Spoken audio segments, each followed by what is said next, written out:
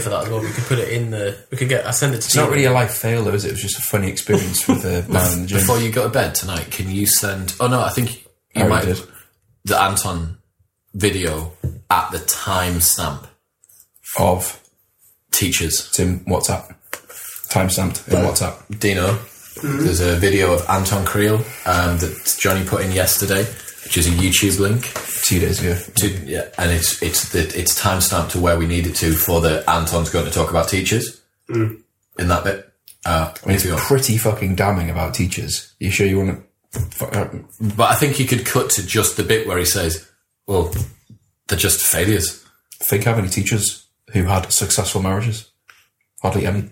a bunch of absolute... These teachers are basically just failures.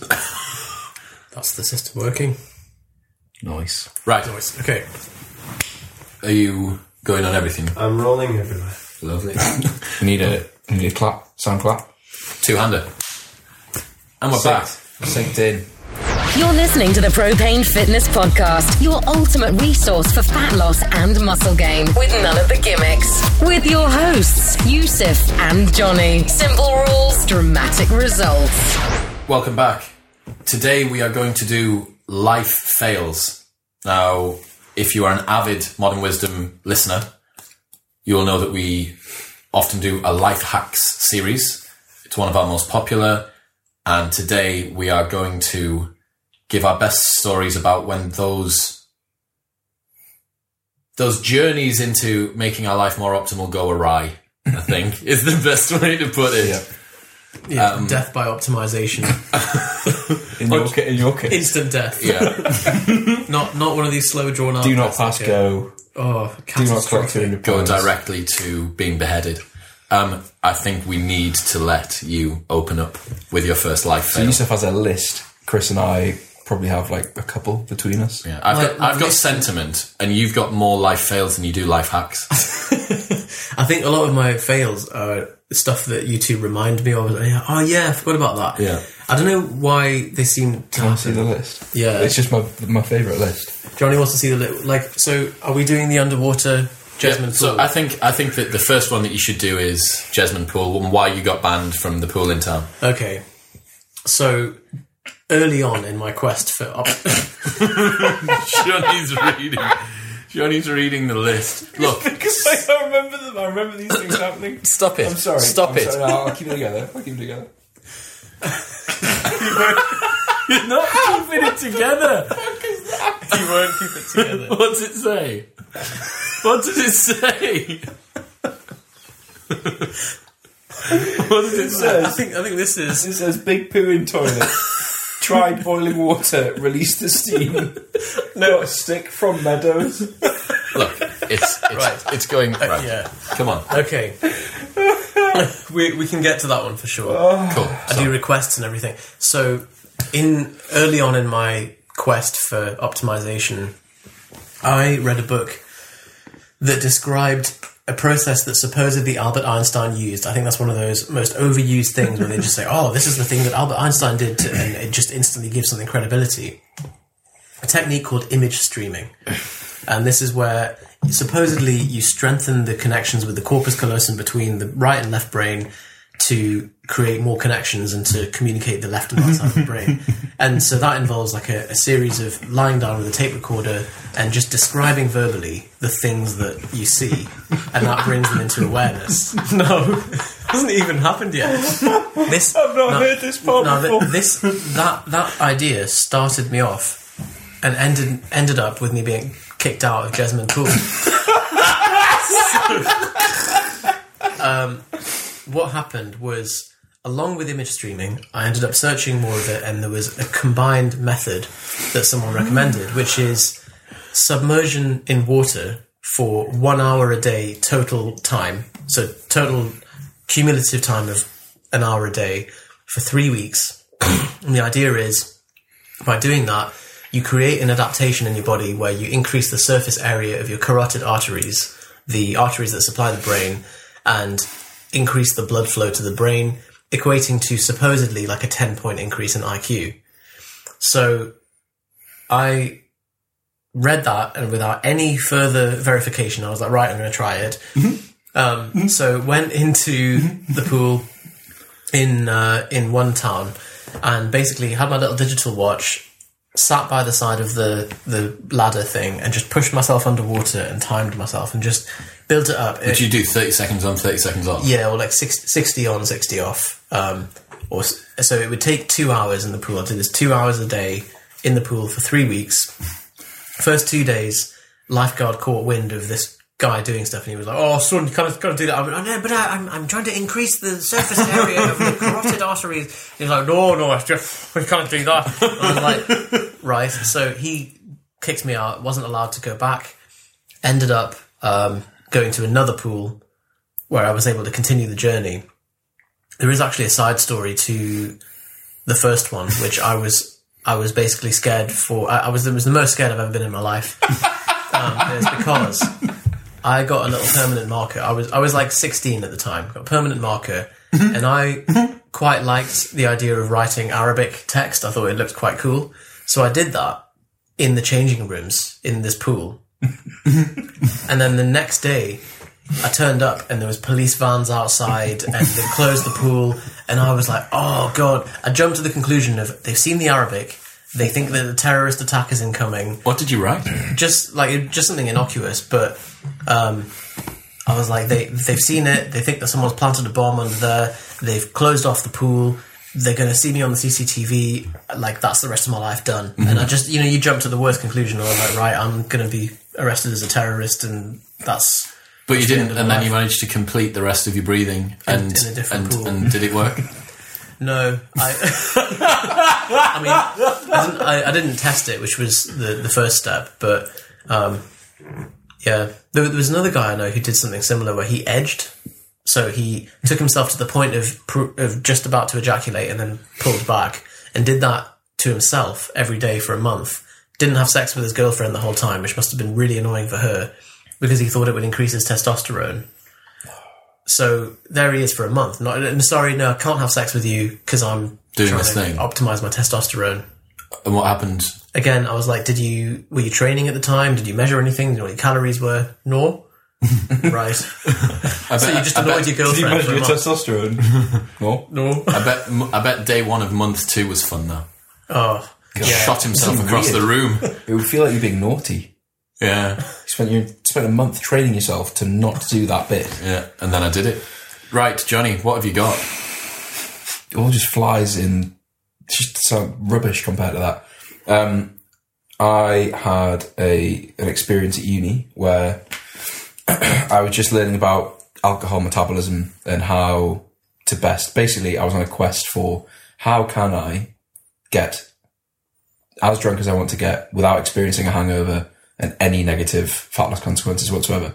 So ate only like protein fluff all day, which is nice, but like there's not very much sustenance to it. Gets to 7 p.m. and I've devised this situation where I had everyone that I live with, so 6 people all doing this. We played Centurion, but with vodka. And the idea was in about an hour or less, we'd have all the alcohol we were going to have for the rest of the evening. Give it plenty of time to clear, so by the time we woke up, we'd be near sober. Yeah. Of 6 people. front load the alcohol. But to the extreme, of 6 people, 2 people made it out of the house. 1 person was borderline alcohol poisoning and passed out. And me and the person who made it out ended up doing some things we regretted. So what you're saying is don't get yourself... Just drink normally. Yeah. Just drink normally. There is no way to optimise it, unfortunately. So my 23rd birthday, I'd organised to go and buy a car on my birthday, but then went out with my business partner, Darren, to go and see Skrillex at Digital.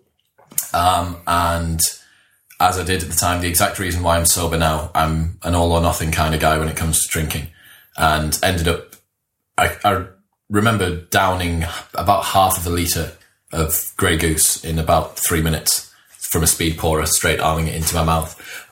Later on in the evening, I dislocated my knee in the mosh pit, popped it back in. Darren... You popped it back in yourself? Yeah.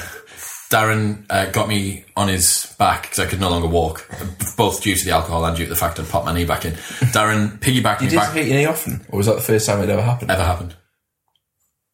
I'm speechless by that, Chris. How did you... What happened? Don't know. Hard I bastard, was leathered. You said, pop it back in. Well, I was leathered. Pop what in where then? I don't know. I was leathered. Okay. We'll drop it. Darren picked me up, took me back to his house. Outside of Darren's house, it was a single wide brick wall. You imagine terraced streets that you see, typical Tyneside flats in Newcastle. Sat down on the wall, and the wall was ready to go. Crumbly concrete between the lot. Cracked through the wall. So an entire small wall of bricks, 50 bricks, went over. Looked like a car had crashed into this person. But Darren lived in the maisonette upstairs. So I'd broken his next door neighbour's wall. Went upstairs into Darren. So Darren, I'd lost my keys. That was it. I'd lost my keys, so I couldn't get into my house. Darren had taken me back to his. I went up the set of stairs, tried to go to the bathroom, was aiming for the toilet, was weeing into the toilet, lost my balance, fell sideways into the bath, and then pissed all over myself while I was in the bath. Cracked the bottom of the bath as well, so I split his bath in half, and then pissed onto myself and through the cracked bath into the floorboards underneath. Woke up in the morning and realised that I had to get a bus to Perth in Scotland to go and collect this new car, which was my 23rd birthday present to myself. Spent the entire day limping around because I was now sober with a stonking hangover and had to get a... What was the car? It was a Renault Megane R26R F1. Black. I remember that car. Yeah, it was nice and fast and lovely. But the story to go and get it, like I picked it up at 10 p.m. at night and then drove back. So woke up with a hangover at Darren's house, couldn't get into my house. None of my flatmates were there, piss all over me. His girlfriend, now wife, was very angry with me. Broken bath. I'd injured my knee. I had to spend my entire day on buses up to Perth. Finally got there about 8 p.m. at night, had to hand over all of this money to this guy, drove the car back in 5th gear, didn't realise it had 6 gears, so drove it back in 5th, all the way home. And then remember looking at my watch as I got in, and I thought, it's 5 minutes past midnight, that's my birthday gone. You have such bad luck with birthdays. I'm shit. I am shit. Right, Lascon, can we learn about when you joined a cult, please? Yeah, so... For the listeners at home, we have been begging him to tell us this I think story. Yusuf should do 2 for our ones. Fine, 2 to 1, work the Right, rest. so I'll do both of your requests, cult and big poo in toilet. So I think all of these stories start from a position of like being experimental and not having such FOMO of like, but what if there is something to it? What if I do spend 3 weeks in a pool? Yeah. Underwater, 2 hours a day, and actually it is slightly beneficial. So the cult was something that was recommended to me. I thought, I'm going to join it. I probably shouldn't say the name of it because... Can you give it an alternative name? Yeah. Grubbly Bub. So Cool. I joined the Grubbly Bub cult, and it basically involves going to Berwick and standing in a dark room with some old men.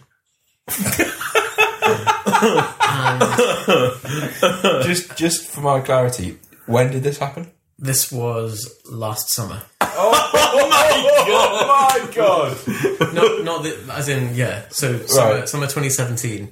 There's so much stuff that he just doesn't mention. We never find out. Well, because it was at the time it was just another experiment. I was like, okay, like there's a claim. I'm going to test the claim. I'm going to join it. Okay, dive so fully come in. on. I was like, I don't join like a Louis Theroux skeptic. I'm like, right, I'm fully on board with this potentially working. Were you on your own? Innocent until proven Oh, guilty, yeah. so to speak. So did you say to anyone, I'm going to go join the cult, or were you like, I'm off to join the cult? No, I came back, told my flatmate, he was like, where have you been? I was like, I'm in Berwick, I've joined the cult. He was like, cool, mate. Went into his room. Like, David is the most unfazed person, which is amazing. So, went to Berwick, stood in a room with old men. Stand in a room with old men, they say begin. The old men start speaking in tongues and sort of running around, moving, and What are they wearing? just normal clothes. It's like old men clothes, like cords and a sort of Echo shoes. checkered shirt, echo Very, very shoes. grey. Yeah. But you have to take your shoes off when you go in the room. No echo shoes. And I'm standing there, and everyone's like supposedly being, or what looks like being possessed by something, and I'm thinking, why isn't this working? I want the fun, The tongues. the tongues and stuff. So it's like, okay.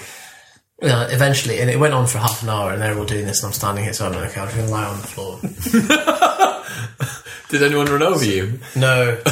So that was a suspicious thing because they're running around the room and supposedly totally out of control, out of their bodies, but didn't stand on you. coordinated enough to not stand on you. So the spirits that possessed them were at least polite. We were polite enough, yeah. And then I went every Saturday morning at 8 a.m. to a community centre to do it. Just me and one other guy who was the representative for the Northeast. And he was very patient with me. Like I was like, look, it's not working for me. He's like, don't worry, just persevere. So I did every Saturday morning for 10 weeks. This is why we couldn't get you to do podcasts. And eventually I was like, look, I really want to give this an honest shot because there's no point in just saying, oh, tried it, didn't work. But no. So Fucking hell. it's quite a disappointing story, really. I want the poo one, and then I want the nocturnal emission. Okay. That's that one was of my mentioned favourites. In the Vipassana podcast. Have you heard the story about him flying at the Isle of Man, holding hands with a German lady? Yeah. Okay. There's so many. Right, so Can I just, before you move on, what was supposed to happen with the cult? we're supposed to also do I don't know whether it's maybe suggestibility. So because they were really into it, and speaking. I don't think that you're particularly suggestible at all, Anna. It's a shame, but I wanted to be. That's the annoying thing. But You can't want to be suggestible. That's how it works. They presumably don't go and think, oh, I can't wait to get possessed. What are they trying to do? Well, they don't call it possessed, but they So, The spirit moves through them or something like that. but I felt like the silly one in the room. Which is incredibly bizarre that you felt like the silly one. lying on the floor. I love the commitment. 10 weeks to Berwick Community Centre. The local one was just. Do you remember? the, Do you remember when I came round to your house and you had a huge bowl of spinach in front of you, and you were eating raw spinach from the bowl? And I said, "Why are you eating that massive bowl of spinach?" And you said, "I'm not sure. I read something at some point that said eating a bowl of spinach was good for me, but I can't remember what it was, and I can't rember the effect it's supposed to elicit." It'll be a calendar reminder. It was a calendar, exactly.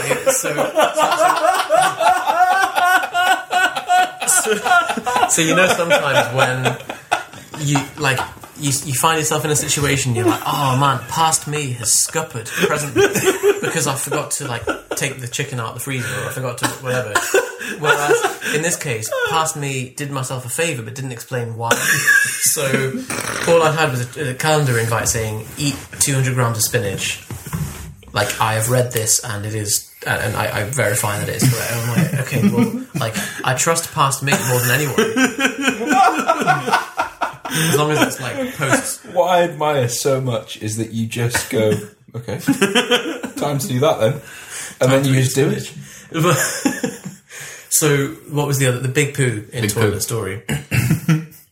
We were talking on the previous podcast last week, or Some week. some week, get the time warp wrong. Some week, sometime. About do not live with 7 people. Lived in a flat with 7 people. Someone did a big poo in the toilet and it blocked it. It got halfway caught up the U-bend, wouldn't move at all. And then it's a case of do people just continue to try and poo on top of it and hope that it pushes it down? Very risky move. So I boiled the kettle fully, poured it on the poo, and all it did was release the steam. It almost it concentrated the smell and dispersed it throughout the room. So then all I've done is created a net negative situation where the poo doesn't dislodge at all, but all it's done is enhance the potency of the poo. Atomised the poo. Atomized it, dispersed it throughout the bathroom. 7 people, we're all can't go to the toilet. My flatmate, who is one of the smartest people I've ever met, but has a very odd way of things. David. Will, not really in a. I don't know how to describe it because if I try, it's going to sound like he has Asperger's syndrome. It's not in that same vein. But anyway, he walked to the nearest field, which is a mile away, to get a stick, and walked back, dislodged the poo with the stick, and then didn't know what to do with the pooey stick, so he took it back to the field. So he'd done 4 miles of walking. And I took the mick out of him because I was like, why did you have to go like, I understand getting the stick from the field, like, just about, but you didn't need to go and put it back in the same field. Like, no one's going to miss As it. part of that, for me, I don't know why, it feels like it's complete. It's back in the field now. Full circle. Yeah, but with poo. But with poo. But the poo doesn't matter in the field necessarily, because there'll be poo in the field anyway. What if someone else goes to do the same thing? With that Long same end? stick, takes the end. Well, Fuck. Terrible. he faced that risk to begin with, and he was okay with that risk. That's does. true, yeah. What if it already did? Oh, it's just, and that's the poo stick. for Yeah, now. that is the poo stick. So, I don't want to monopolise the podcast, so I think we've got... I think you should. Can we do... I've got another cracking one, which I don't know. Do it. I don't know if you know. I Johnny want knows. novelty. Come on. Okay. Which one? Johnny and I were at a competition in Leeds, and so to start with, actually, this is your life fail. So Johnny just bought an Apple Watch. I turned up at his parents' house at 7 a.m. saying, "Hi, is Johnny ready to go?" His mum's like, "Oh, I don't know, I've not seen him yet." And then I just hear like, "Shit!" And then Johnny comes running downstairs looking really groggy and red-eyed, just like, "Oh, what time is it? 7. Oh, no. I set my alarm, but it didn't go off." I was like, "What do you mean?" He was like, "Well, what happened is my Apple Watch at 4 a.m. started buzzing and making noise going, 'Oh, you've been sat down too long, time to stand up. You've been sedentary for too long.'" So I got up, ran around the room, tried to like get ready, and then Becca was like, "What are you doing?" And I was like, Then you "What?" turned the alarm off, went back to sleep, slept through Well, the because alarm. then you're so pissed off at your Apple Watch, you're like, fuck off, Just get off ignore my it. wrist. Yeah. And So then- you went to the meet. What happened to the meet? So we ended up going to the meet a bit late. We made the way in and so on. This is the realization of what happened. So long day, lots of caffeine, and if you've heard our opinions on caffeine, I'm a very low caffeine person, so taking pill form caffeine is a kind of rocket fuel. Driving back 7 or 8 p.m, final stretch, I'm like an hour away from home, and I'm on the motorway, and this woman jumps out It's different to what I thought it in was. front of me in bits, like in tears. So I put the brakes on, roll down the window, like, "Are you all right?" And she's like, "I was kicked out of the car. It was a lift." And I'm like, "Oh, yeah, get in." So this is where you get followed, isn't it? oh man, I so have seen this one. so I've this seen is- this one. I saw this one. So I've let this woman into the car. She's in. She's absolutely distraught. I'm already knackered, and I'm thinking like, is this a safe situation? Is it one of these scams? I thought like when I stopped the car, is it one of those things where like they distract you and then 2 guys come into the car and jack your car and beat you up? So anyway, had her in the car. She's telling me a story that doesn't quite match up about her husband kicking her out of the car, and she wants me to take her to the next town along. I'm like, okay, fine. Like I'm in this situation now. As we are driving there, there's 2 women walking along a pavement. She rolls down the window and shouts, "Yeah, get in," to those 2. And I'm like, whoa. I'm sorry, madam. I agreed to pick you up. I didn't agree to pick up all your mates. Like, I don't know who these people are. And then she's just like, doesn't respond very normally to that. We carry on. She's like, "Oh, I live in that residence." So I start going towards it. Car comes up behind me, like old Vauxhall Corsa, flashing the lights, beeping the horn. 4 guys in it, proper Raggies, like with the Burt and the Diodora tracksuit bottoms and the Kappa tracksuit top and all that, flashing the lights and beeping me. So I just pull over and let them go because they're right at my back. They then pull round and stop in front of me. So I pull off again, and then they pull off once again, right up behind my back, pull around once again, stop in front of me in the road, so I can't get out. I can't go around them.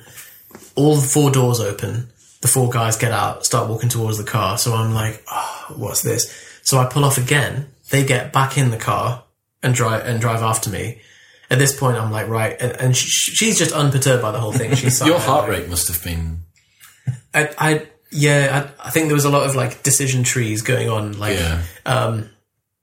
So, and then she was like, left here, right here, and it's into like more and more of a like dead endy bit, and the guys are following me. Eventually, they just peel off. So I'm like, okay.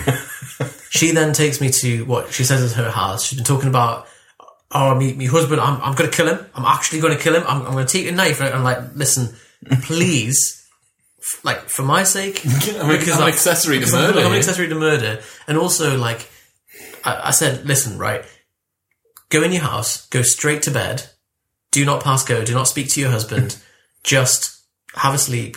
You'll be okay in the morning. Deal with it in the morning. Don't, while your emotions are high, just, and she's like, oh, will you pull me into the house? I'm going to kill him. I was like, listen, I took one thing. She was like, can I give you some money? I was like, no, just don't kill your husband. That's all I'm asking of you. She wants me to pull into her house, and I'm thinking, if I pull in with this guy who sounds like an absolute nutter, and he's like, who's this young man that's pulled into my driveway? Yeah. I was like, I'm going to get axed. Like, I've just missed being killed by four lynched by 4 chaps. So I was like, look, we can see your house there. It's 20 meters away. Just go. Off you pop. And then what happened? And then she got out and it was fine. She got out and it was all fine. Amazing.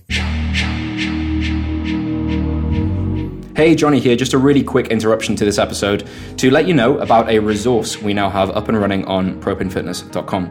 One of the most popular questions we get from readers and listeners is, hey guys, what would you recommend for my starting calories for fat loss or muscle gain? How much protein, carbs, fat?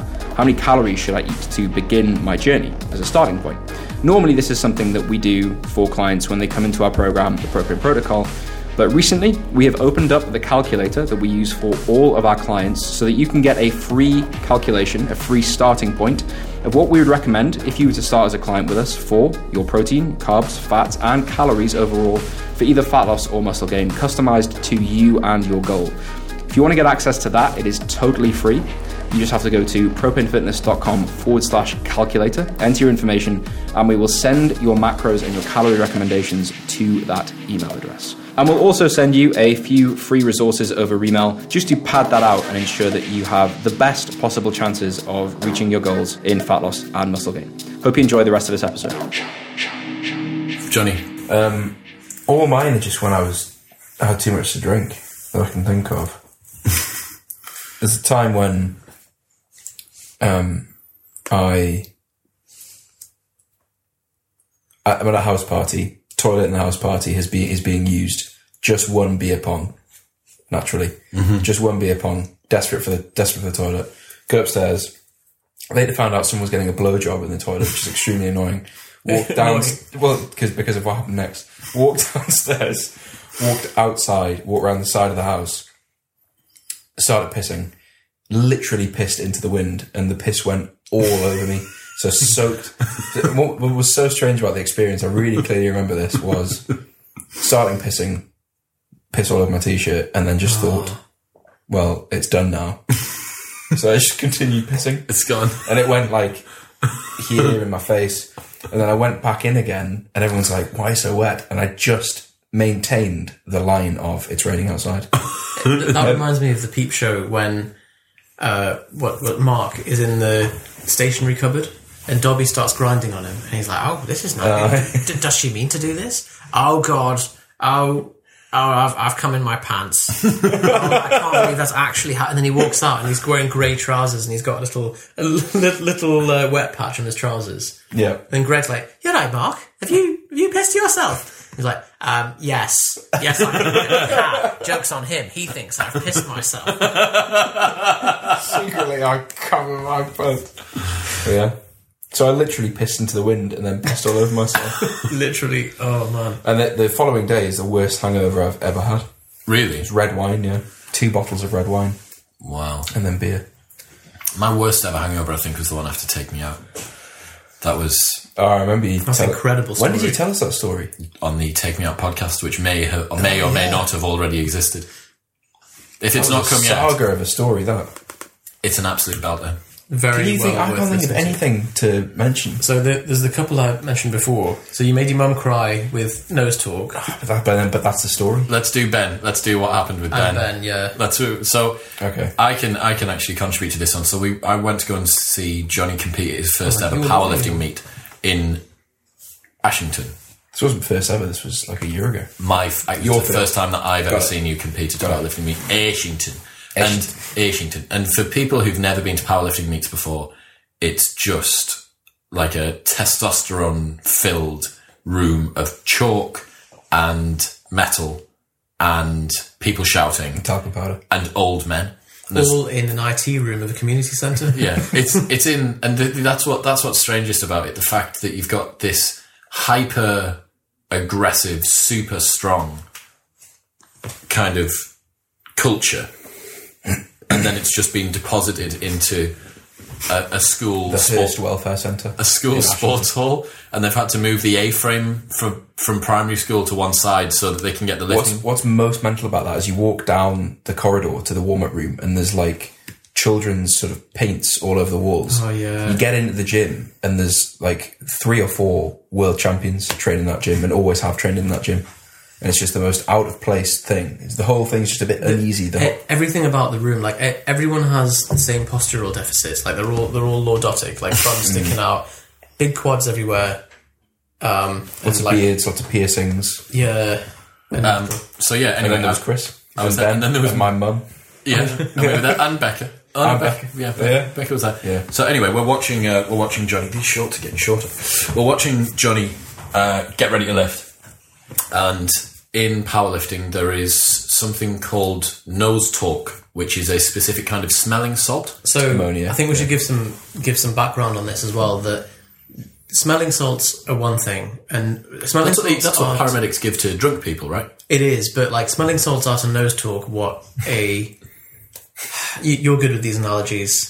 It's like a bullet to a nuclear warhead. Yeah, it's so concentrated because it's just like a block of the pure stuff. Now it's actually ammonia. It's ammonia, and if you open it in a room of this size, within a few seconds, everyone will go like, like it's so strong, and they use it. I was going to say, what's the reason for it? So they use it to wake people up, but they also use it to test if someone is malingering and claiming that through some kind of lawsuit they've lost their sense of smell. Mm-hmm. People will hold nose talk or like ammonia, not the brand of Nose Talk, under their nose and say, "Can you smell this?" And the people who are lying will be like, "No, I can't smell it." But actually, it's not processed as a smell. It's processed as pain. Okay, because it strips your sinuses. So it's and you guys sniff it before you lift to kind of get yourself out. I don't. Right? Have you ever used it before lifting? No, one time. And it was bad. It was terrible. People who get really amped up before lifting, it is completely and utterly unnecessary. Because it's a technical sport. Like the strongest people in the world, calm as a Hindu cow. Like they just walk on, lift the weight, and then walk off again. Unless you're Stephen Manuel. But there are people stronger than him who are just... and so like it just shows that it's not required. Fair enough if you want to make a fuss, but everyone's got the different. You don't need to, of course. Doing it though. So yeah, and Ben, who was one of Johnny's fans, was sat in the crowd, and we were saying, "Well, look, everyone should have a smell of this." And I got pushed quite hard towards smelling it, and I stood my ground because I knew that it would be a bad idea for me. Remembering that Johnny hasn't actually That's done... because you've been exposed to too many people in clubs being like, "Oh, mate, I was sniff drinking this." Or like, sniff this, mate. Oh, no, your game. You were like, hang on, I've seen this I've been here before. And Ben got bullied into doing it. Remembering that Johnny hasn't actually lifted yet, and Ben's gone all the way to Ashington to be able to watch him lift. So Yusuf opens this Nose Talk, and I thought Ben was just going to give it like a which is more than enough. Oh, like that's what people do before they lift. Is they go? Then they go like it's a couple of feet below their nose, right? Yeah, it's not like smelling. We know one of those Olbas oil sticks that you actually attach to your nose, and that's how Ben went for it. So Ben went for a 2-nostril offensive, about half an inch above the opening to it, really, and a big breath. Instantly started yelping in pain. His eyes started streaming. Ben looks a little bit sloth-like at the best of times, and then looked like Sid from Ice Age in a really sad scene, like when he'd lost his chestnut, and then was in so much pain. Had to go to the toilet to try and wash his eyes so that his eyes would stop streaming. That didn't work. Missed Johnny's first lift because he sniffed the nose tub and just ruined the rest of his day. And he went home early. Yeah. I remember seeing him 5 hours later and he was still red eyes. We went for a meal later on. Johnny turned up and was like, "Oh, I've just been with Ben. He's in intensive care." And I was like, "Oh."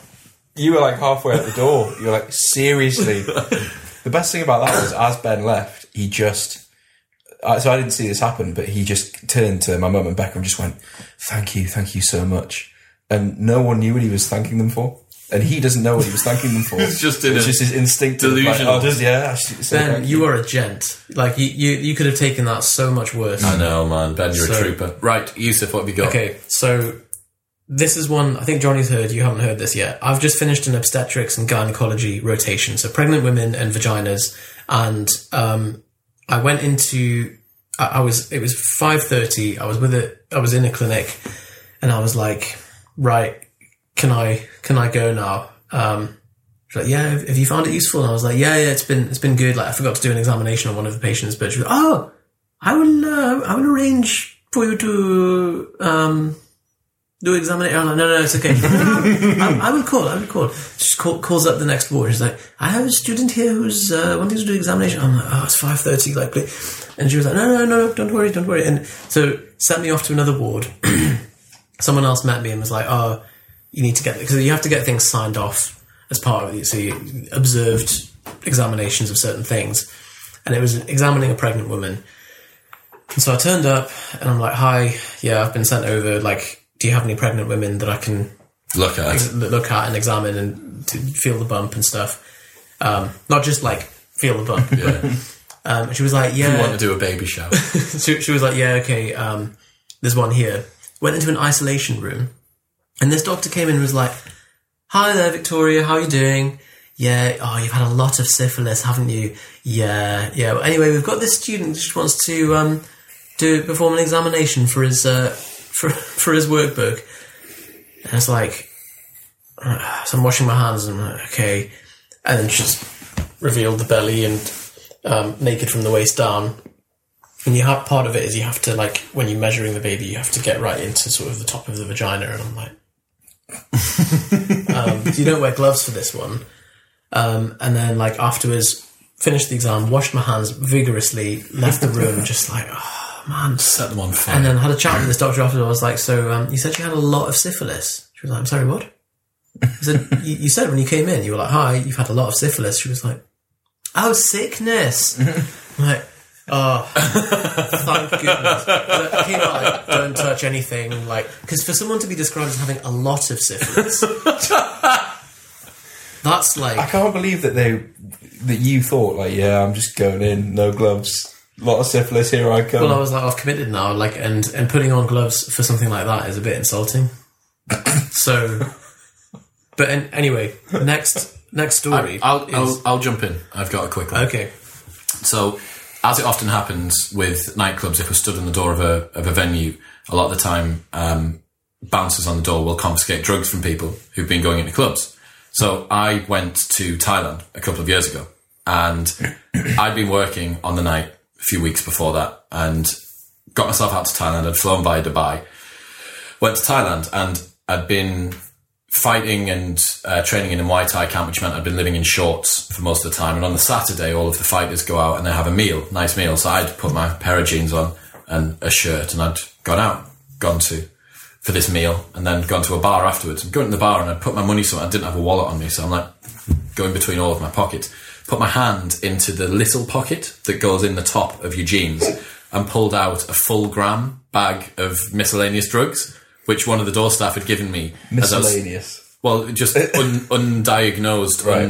Unknown white powder. I'm so glad that you've said the story. I was worried that you wouldn't. So it's one of my favourites. So I've had this. I'm supposed to have put it in the safe, but I'm running around outside of a nightclub and I've forgotten. Remembering that I've flown through Dubai, where it's life in prison for having drugs on you, and then arrived in Thailand where the penalty can be death. They still have the death penalty for Class A drugs over there. And at which point I went like, had a near mental breakdown, and then I actually ended up throwing it in a river. It's realising the enormity of what I've done, but it's such an odd sensation that something terrible has happened whilst nothing at all happening. It was it was how I felt with the police cars and the swimming pool and stuff. It's something awful's occurred, but actually at the same time, nothing awful's occurred. I'm going to do another one actually while I'm on this topic, because I said this story the other day. This is quite an interesting insight into how much we value other people's opinions of ourselves. So I was in Bali last year. I just need to stop going away in the summer because just mad shit happened. I was in Bali last year. I was driving a 50 pence per day Balinese moped, and a truck pulled out on me while I was driving along Balinese Road. I had a helmet on, but I was wearing tiny swim shorts and a vest. Slammed my brakes on. The back wheel started to skid out. So released the brakes, bike straightened up, but then I was about 5 yards away from the truck. So I could have either pulled the brakes again and risked skidding, or allowed myself to hit this truck.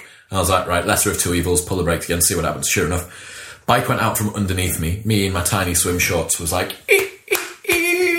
along the ground, all on one side. So it was elbow, shoulder, knee, outside of front of shin, and then all of the top of my foot. So all of the skin was just removed. I think you guys saw this pretty soon afterwards. Yeah. Pretty gruesome, like very, very painful injuries afterwards. But at the time, I didn't feel the prevailing sensation, the prevailing emotion I had was embarrassment. So ahead of fear of physical injury, pain, disfigurement, self-preservation, any of those things. It's like, I'm not so stupid. The prevailing feeling was, I look like a twat. And I had a couple of guys that I was riding. Is it also that you like, I'm the white guy on the moped and... A little bit, well, yeah, there's a stereotype of like fucking tourists. Yeah. And the couple of the guys that I was riding with came back and they came over and they were like, fucking hell, mate, you alright? I was like, yeah, I'll be okay. Like, I've removed most of the skin from one side from my arm and leg, from one side of my body, and the entire top of my foot has gone. And I'm there saying, yeah, no, I'm fine. Like, let's just crack on. And they were like, no, we need to go to a pharmacy. And I was like, right, okay, let's go to a pharmacy then. Sure enough, as the adrenaline begins to wear off a little bit and the pain starts to kick in. And this is probably the most, in terms of total amount of pain, like area under the pain curve for the next 4 weeks, like the most painful thing that I've ever had to deal with. But as it happened, the first 10 to 15 seconds afterwards, all I really felt was embarrassment. Can you also just describe the alcohol swabs? Ah, yeah. So this is... How did I miss this as a life fail? Honestly, it's wood for the trees again, isn't it? Like, yeah. So I was on my way to a beach club, and I was with two guys, one of whom's an Aussie. So both of them worked offshore, so they were like fully medically trained. Pulled in to a pharmacy, picked up some alcohol wipes and some dressing, some tea tree oil and some other stuff that would cleanse it, and some iodine.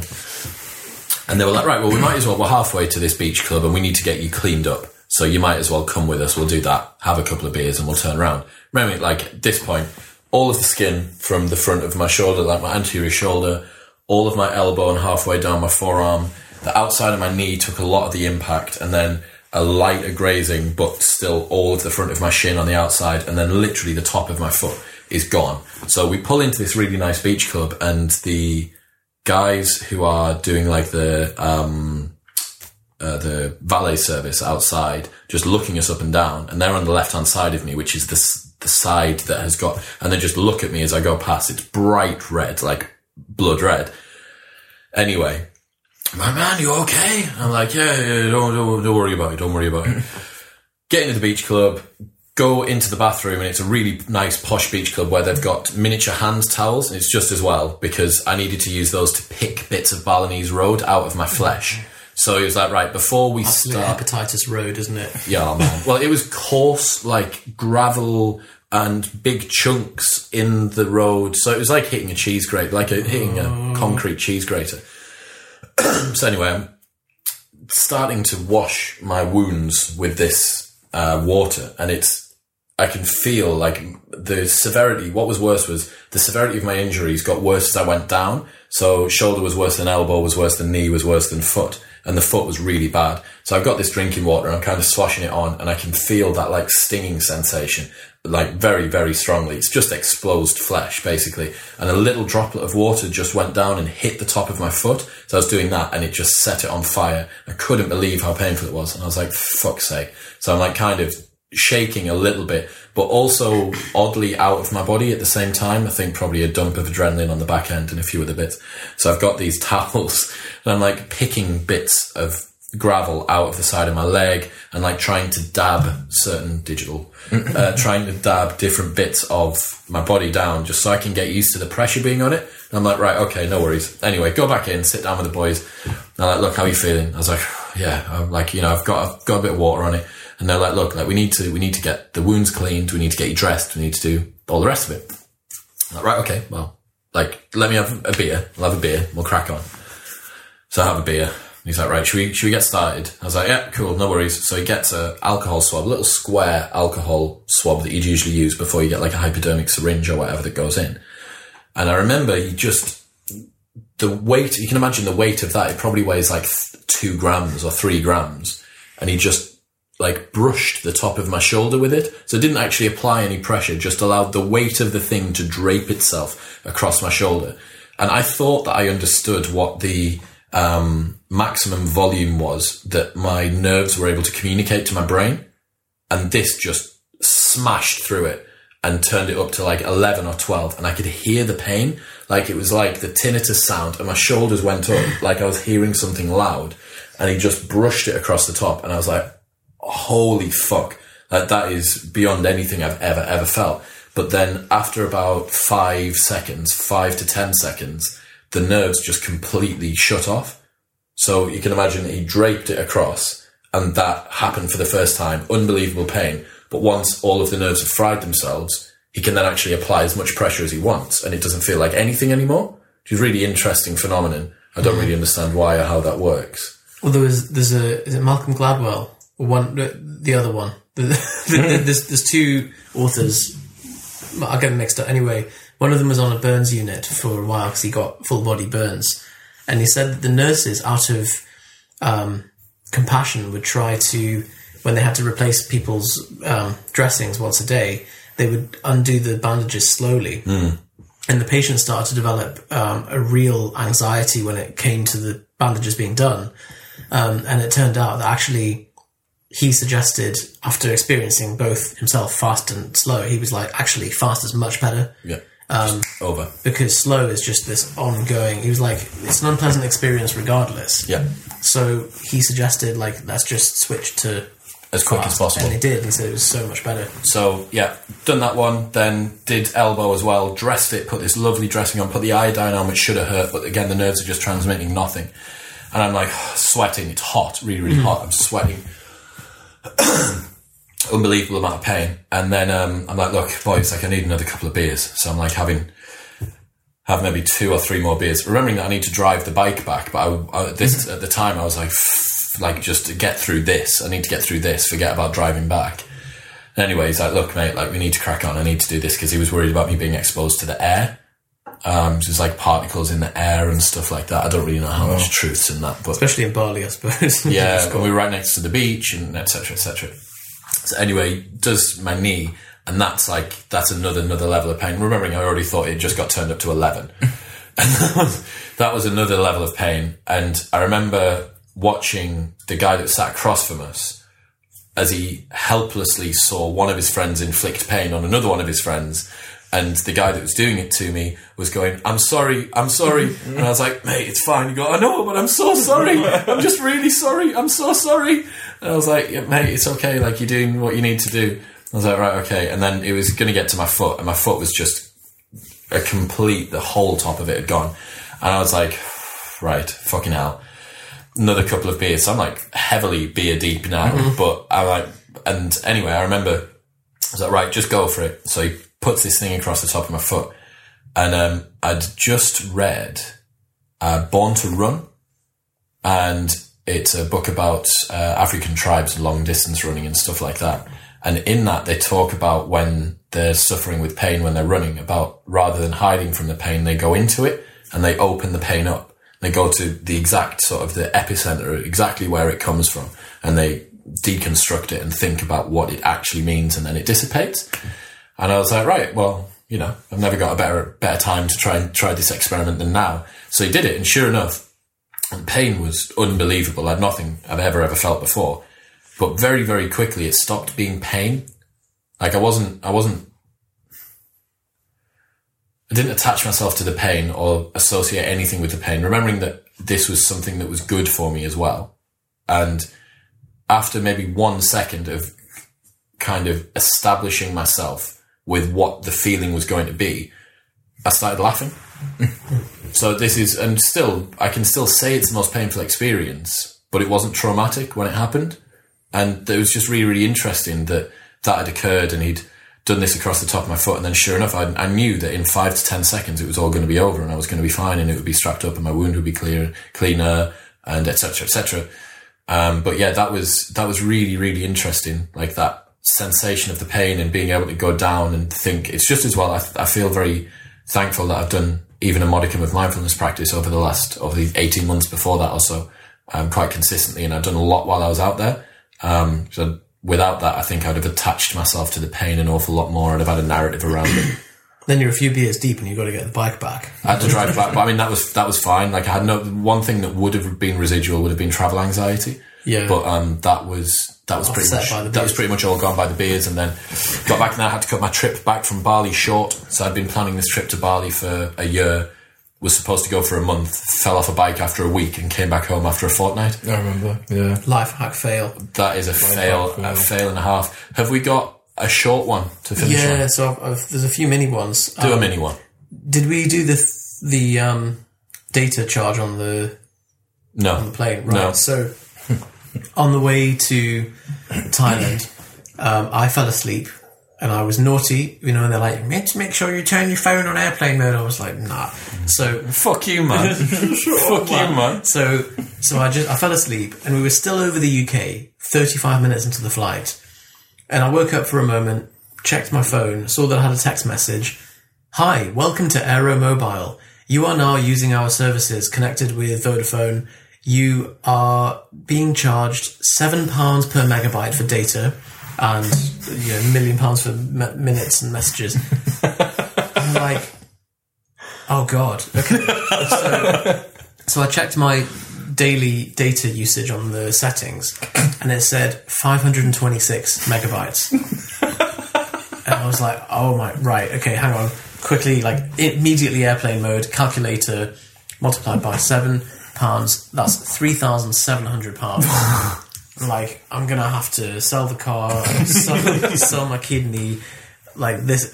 And I was sat there just mincing for the next 24 hours. It was a 22-hour flight, and obviously, like, and you're just trapped, unable to turn it off. You've got no network access. No network access, knowing that I've just got this massive impending bill that's way beyond what I can afford. Sat there, just like for falling asleep. I wasn't even using it. Like, I'd understand, like, but it's like they've just come into your pocket and they've just gone. So it's just apps refreshing in the background. Yeah. And what actually, because you didn't actually end up paying. Unbelievable. So ended up, like, luckily in Dubai airport, like 12 hours later, managed to get access to Wi-Fi, sent a message to Vodafone customer service and all this stuff. I'm like, I'm going to get absolutely ruined here. Eventually, a few days later, by the time the bill did refresh, it only charged £36, by which point I was so relieved that... Did you contest that? Yeah, I did.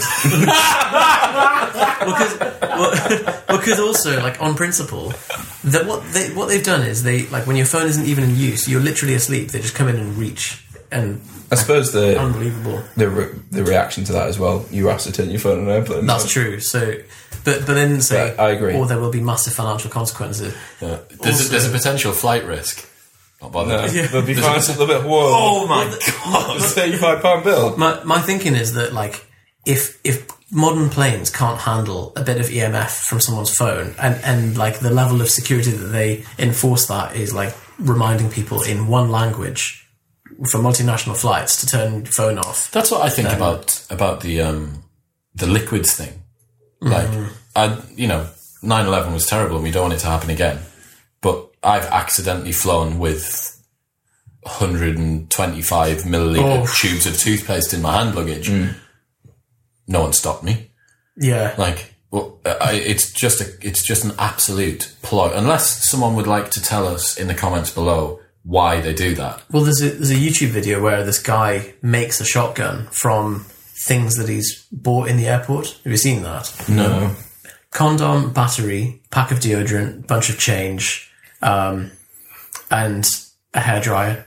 And so he takes the heating unit from the hairdryer, attaches it to a toilet tube, puts the coins in like a pack at the end of it, wraps a condom filled with the battery inside the hairdryer heating unit, and the can of deodorant behind as the explosive thing, and basically it melts through it and then just fires the coins. And so this is all, and he was like, I bought all this stuff for $12 in. And does he show like the destruction? Yeah, it's a very dirty gun. Like it's very unpredictable. But the fact is, like, you can do some pretty serious damage. Also, I kept a diary from every day. I wrote a daily account of what happened. It wasn't so much like an outpouring of emotion diary. It was just like, this happened on this day, like a journal for 10 years. Was it 10 years? Yeah, and so from 8 years, from like the age of 11 to the age of 19. And then one day I was just adding to it, and it was a Microsoft Word document, which is why Microsoft Word can go and like just and the file corrupted, and I was like, oh well, that's it. 10 years of my life. My diary, and just stopped then. And like, well, I'm not going to continue from now, so. No more diary. Do you ever think that the things that have happened to you are exceptional? A lot of it's self-inflicted. Like, I shouldn't have done it on a Microsoft Word document. That was the universe saying, Yusuf, mate, don't. That's one way to learn. It's a drop in the ocean compared to driving to Berwick to join a cult, isn't it? It really is. Well, forcing yourself to be submerged underwater in the corner of Jesmond Pool for 2 hours every day. Also, the sense of like, oh God, when you found the pack of drugs. Yeah. Similar thing. I had my laptop in the back of the car. I went for a meal. When I came back, I realised that I'd left both back doors aeroplane wide open with the laptop in the back. Well, Johnny, you'd left your keys on the passenger seat of your unlocked car in the supermarket today. Yeah, it's quite a rough car park. Like, so I was actually thinking about this. I was walking towards the car, and there was a clear smell of weed coming from one parked car. Two guys just kind of loitering around, and you just think like, dodgy here. So, but then the thought process was, so when I work in a coffee shop, I take my laptop with me to the toilet. And I can't decide whether or not that's a weird thing to do, but it's this thought. I think other people might look at you and think, what a weirdo. But like, no, I have the last laugh. You cannot trust the public to defend your property. But absolutely not. I've been mugged in broad daylight on a busy. You got punched by a Nazi on a busy street. Been punched by a Nazi. Everything that's happened to me, anything criminal that's happened to me, has been in broad. Really? Daylight, and no one helps. So you're absolutely right. The question is, what percentage of people have that desire to take something? So I think that I have, because I think I'm naturally quite a nice person. I'm a fair person who wouldn't want to steal someone's fucking laptop that they left out. I give an undue level of leeway and hope to other members of the general public. Do that. Yeah. But it only takes one time for your car to be stolen. Or my business partner, Dave, got his car stolen. I think I've told you this story. So the robbers got into his house, his brand new Q7, 60, 70 grand Q7 outside, got into his house, and his bedroom was on the first floor. So got up his stairs, came into his bedroom. He's in the bedroom. He's in the bedroom, asleep. He wears earplugs and an eye mask to sleep in. Took the keys from next to his head on his bedside table. Flagrant, isn't it? Just took the keys, and then instead of going back down thinking, done that, went up another flight of stairs into his brother's room and took the laptop I just sold his brother Unbelievable. and his brother was asleep as well, does the same thing. Obviously they don't know eye mask, they don't know earplugs. Took that, came back down, bundled his brother's laptop into his other brother's car, drove away, never got it back. That's crazy. David Cameron had his bike stolen outside a Tesco in London because he locked it around one of those bollards that's that high. You just slide it off. Yeah, and then he was being interviewed after. He was like, I don't understand. I was only in there 5 minutes. And you're like, David. Welcome to the real world. Yeah, man. like, okay, I appreciate you've, like, taken your bike out onto the street as a PR event, but, like... But it's the thing, isn't someone it? Like, probably thought, oh, it's David if Cameron. something is... Like, Fuck you, Dave. it's like, I have no idea of what proportion of people, because sat next to me in this same coffee shop the other day was a guy on his laptop who was just regularly getting up and going outside for an e-cigarette, which is a bit weird in itself, because you don't need to go outside for an e-cigarette, but he was just leaving his laptop there. Is there only one entrance and exit? There is, but like, what's he going to do? He was like quite an old guy. Like, is he going to confront the person? Because there's going to be that moment where someone walks out with his laptop and he's going to go, is that my laptop? And then he's going to go in and look, realise his laptop's not there, and it's too late. Smash him in the face with the e-cigarette. Poke him in the eye. I told you about the man that came to the door. Yeah, that's a very vague story, but... Was this the person who you resuscitated wearing a skirt? Oh, okay, so that's another one as well. But, so I was in the flat, some knock at the door. This guy, like, in a shirt and trousers and his hair kind of slicked back, looked a bit slimy, was like, hi there, I'm just here for the shoes. I'm like, sorry? I do know this. Yeah. He was like, is Sam in? And I was like, Sam? And then the rest of the flat started coming out and peering out at this guy, and he's like, oh, you're right, mate. And he walks into the other room, and we're like, how do you know Sam? And he's like, oh, I don't, I'm just here for his shoes. And we're like, what? Is this the same guy who went to the field for the stick? Or someone different? No, someone different. And so this guy was like, we were like, look, can you tell it? And he was like, if you must know, I've got a foot fetish, and I'd appreciate if you wouldn't judge me, but I've just come for Sam's shoes. And Sam, like, brought out his shoes, like, all right, man, enjoy, see you later. Like, totally fine about it. And we were like, what's going on? And Sam was like, he followed me the other day, and he was like, oh, like, cause he had these, like, really ruined shoes, and he was like, I really like the shoes, can I have them? And I was like, yeah, sure, mate, but I need to get a new pair on Friday, so just come back then. I live up here. And so the guy, as instructed, came back. That is the shoes. really bizarre. Can we finish on you resuscitating someone in the Yeah, shed? sure. Well, we were like, Sam, are you not, are you okay with what that man's going to be doing with your shoes? And he was like, yeah, fine. You know, if it... What's the thought experiment that you do about someone taking sexual pleasure from giving you a massage? Oh, yeah, so this is so there's a book called The Ethics of Touch, and it's recommended to anyone who is a clinician, I suppose, that involves touching someone. But there's things like, if somebody was massaging you and they were getting a lot of enjoyment from it themselves, but that doesn't change your experience of the massage, but is it something that you are uncomfortable with? Assuming, let's say you're a straight man, it's another man, and the man is getting enjoyment from it. Is he getting audible or visual enjoyment? No, so he's giving no signals. Well, it doesn't matter anyway.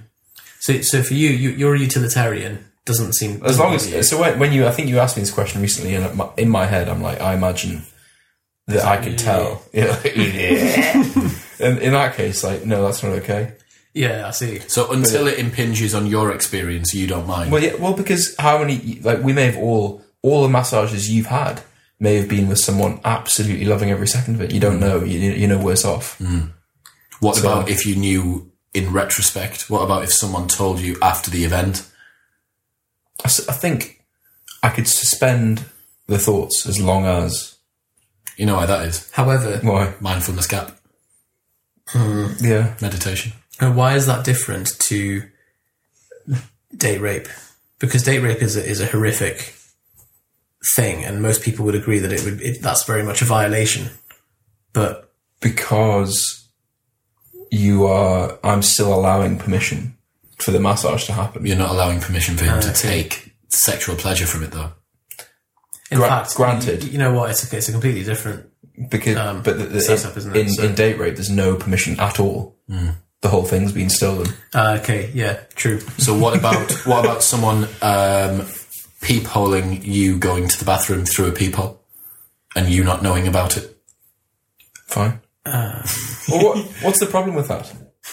Explain in the simplest way possible why that's a problem. Well, it is an ethical problem, isn't there? For who? Because you didn't consent to it, but with the massage, But you didn't consent to the thing which is the crux of what we're discussing. Okay, so in the massage case, like whether the you wouldn't necessarily want the therapist to be having a bad time as much as you wouldn't want them to be having a good time. You wouldn't want it to hurt them. For them to be hating it. So actually, it's irrelevant to you. And if anything, you'd want them to be having at least a nice time. But then you can overshoot.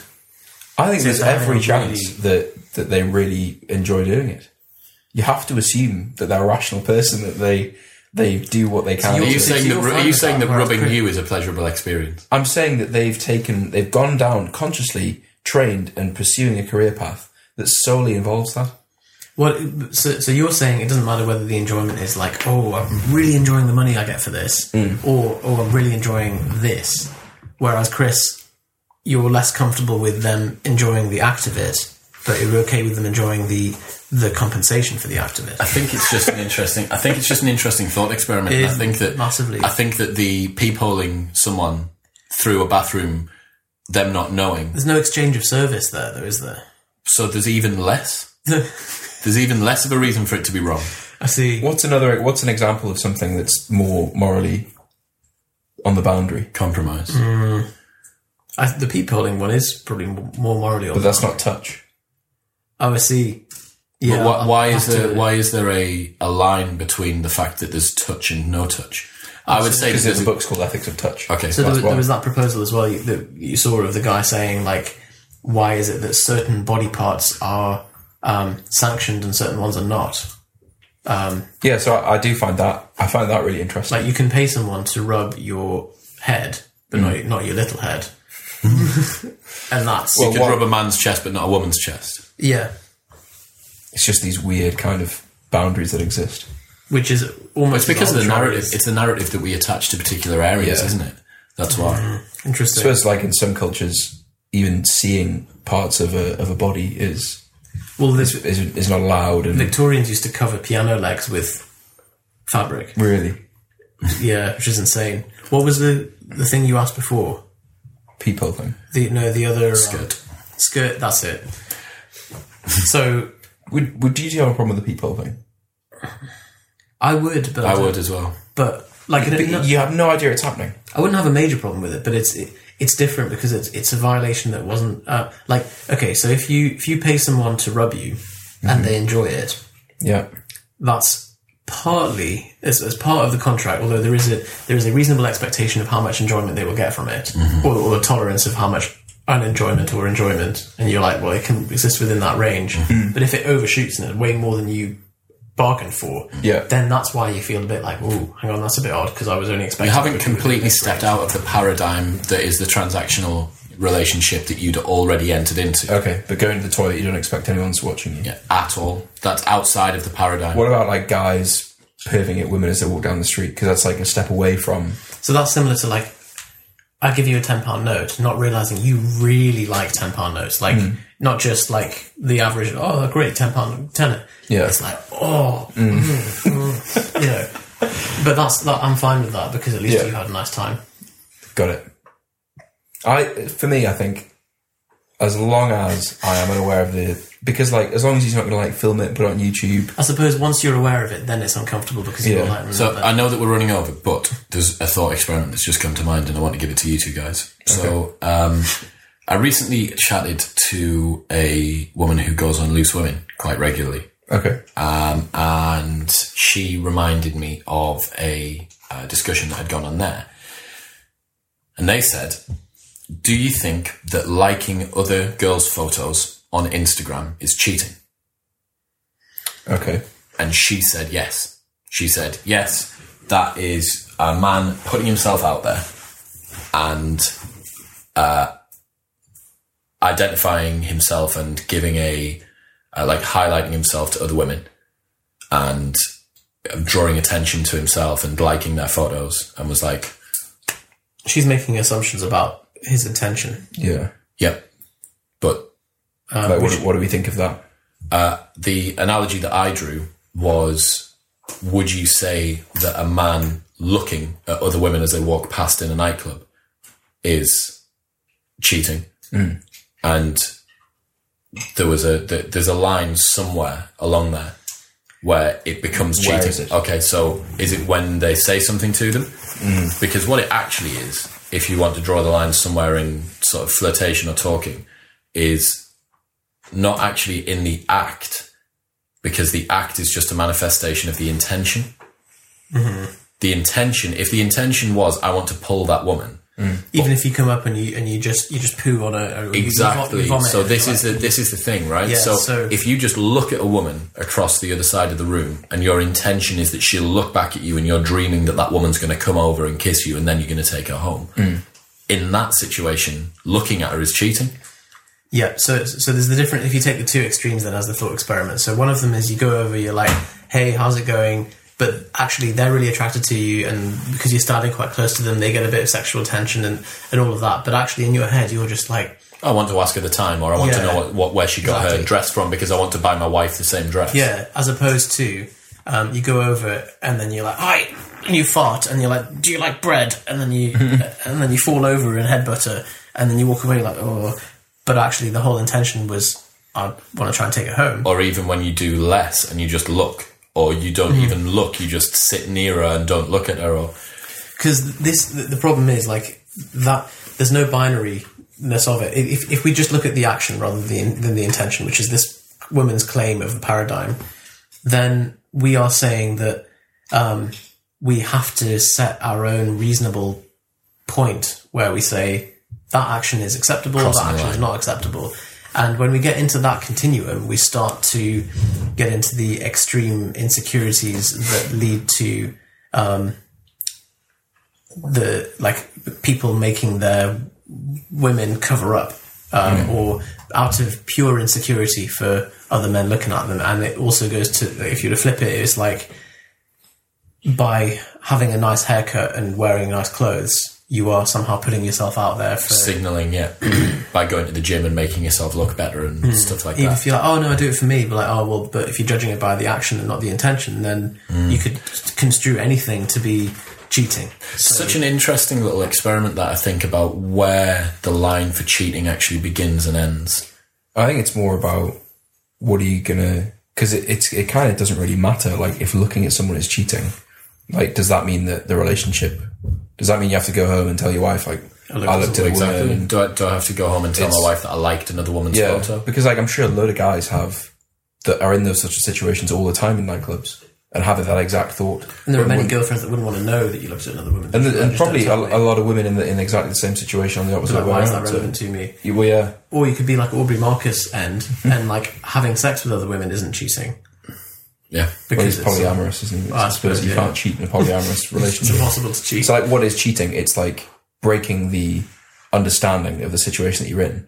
A lot of relationships don't have that understanding defined, though, right? No one gets into a relationship and Well, says, it's okay, like- for me, cheating is this. So you could get into a relationship with a woman who's incredibly liberal and say, well, no, you can go out for dinner with ex-girlfriends. That's absolutely fine. I see. Like, the line for cheating can be drawn with, I think for most people, kissing Yeah. and any sort of physical stuff. What about, Heavy petting. but do you understand, like, what about hand holding? What about Yeah. brushing past someone in the line, like for the water cooler I at suppose work? then it becomes more difficult to justify a clean intention if you're like holding hands with, like, even though it's not technically cheating because of the action, but actually, like, why would you be holding hands with a So probably Yeah, just with it's a just random whenever you're doing something that you wouldn't do with a friend, like whenever it. Okay, so you're holding hands and you're holding hands with your sister as you cross the street, holding hands with your mum as you cross the street. I think it comes back to intention.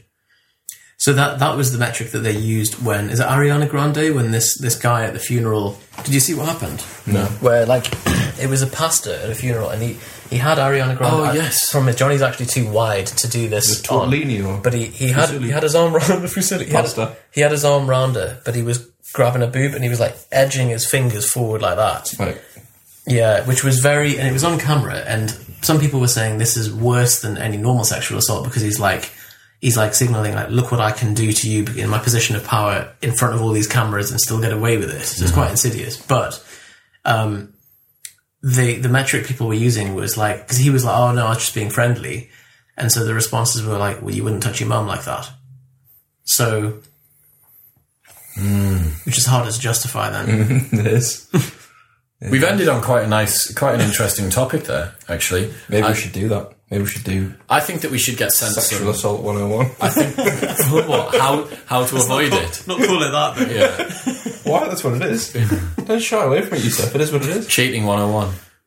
If you can't just accept facts, you will never be wealthy.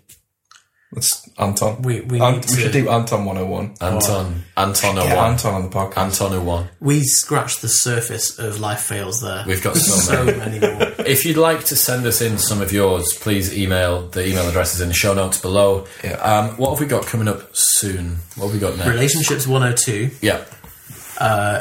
What was the other one that you suggested today? Honesty as a superpower. Okay. Strength training you've wanted to do for absolutely ages. How to get strong. How to get A la strong. Johnny. Yeah. What else do we have in there? Oh, finances. So we're going to go deeper about personal finances and wealth management and stuff like that. But yeah, please make sure that you subscribe below. Video Guy Dean will make it appear here and here and here and here.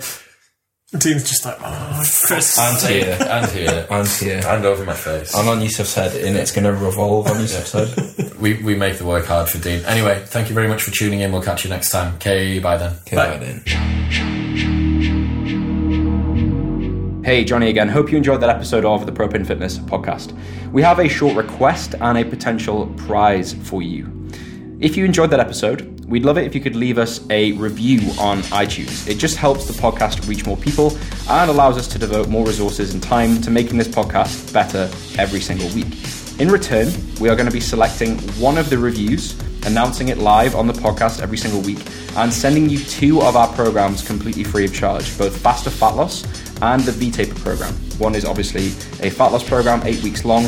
One is the V-Taper program, which is muscle gain focused on the upper body, designed to basically get you a massive bench press, huge chest, and a massive chin up. Who doesn't want those things? So we're going to be sending both of those to the best review. And all you have to do in order to enter this prize draw to win those 2 programs is to head over to iTunes or head over to propanefitness.com to get the link for the podcast and then visit iTunes that way and leave us a short review with your honest feedback, your honest comments. Let us know what you think of the podcast, what we can do better, what you like, what you don't like, and you'll be automatically entered into the prize draw to win one of these programs. We'll see you on the next episode, and we hope to be shouting your name out very soon.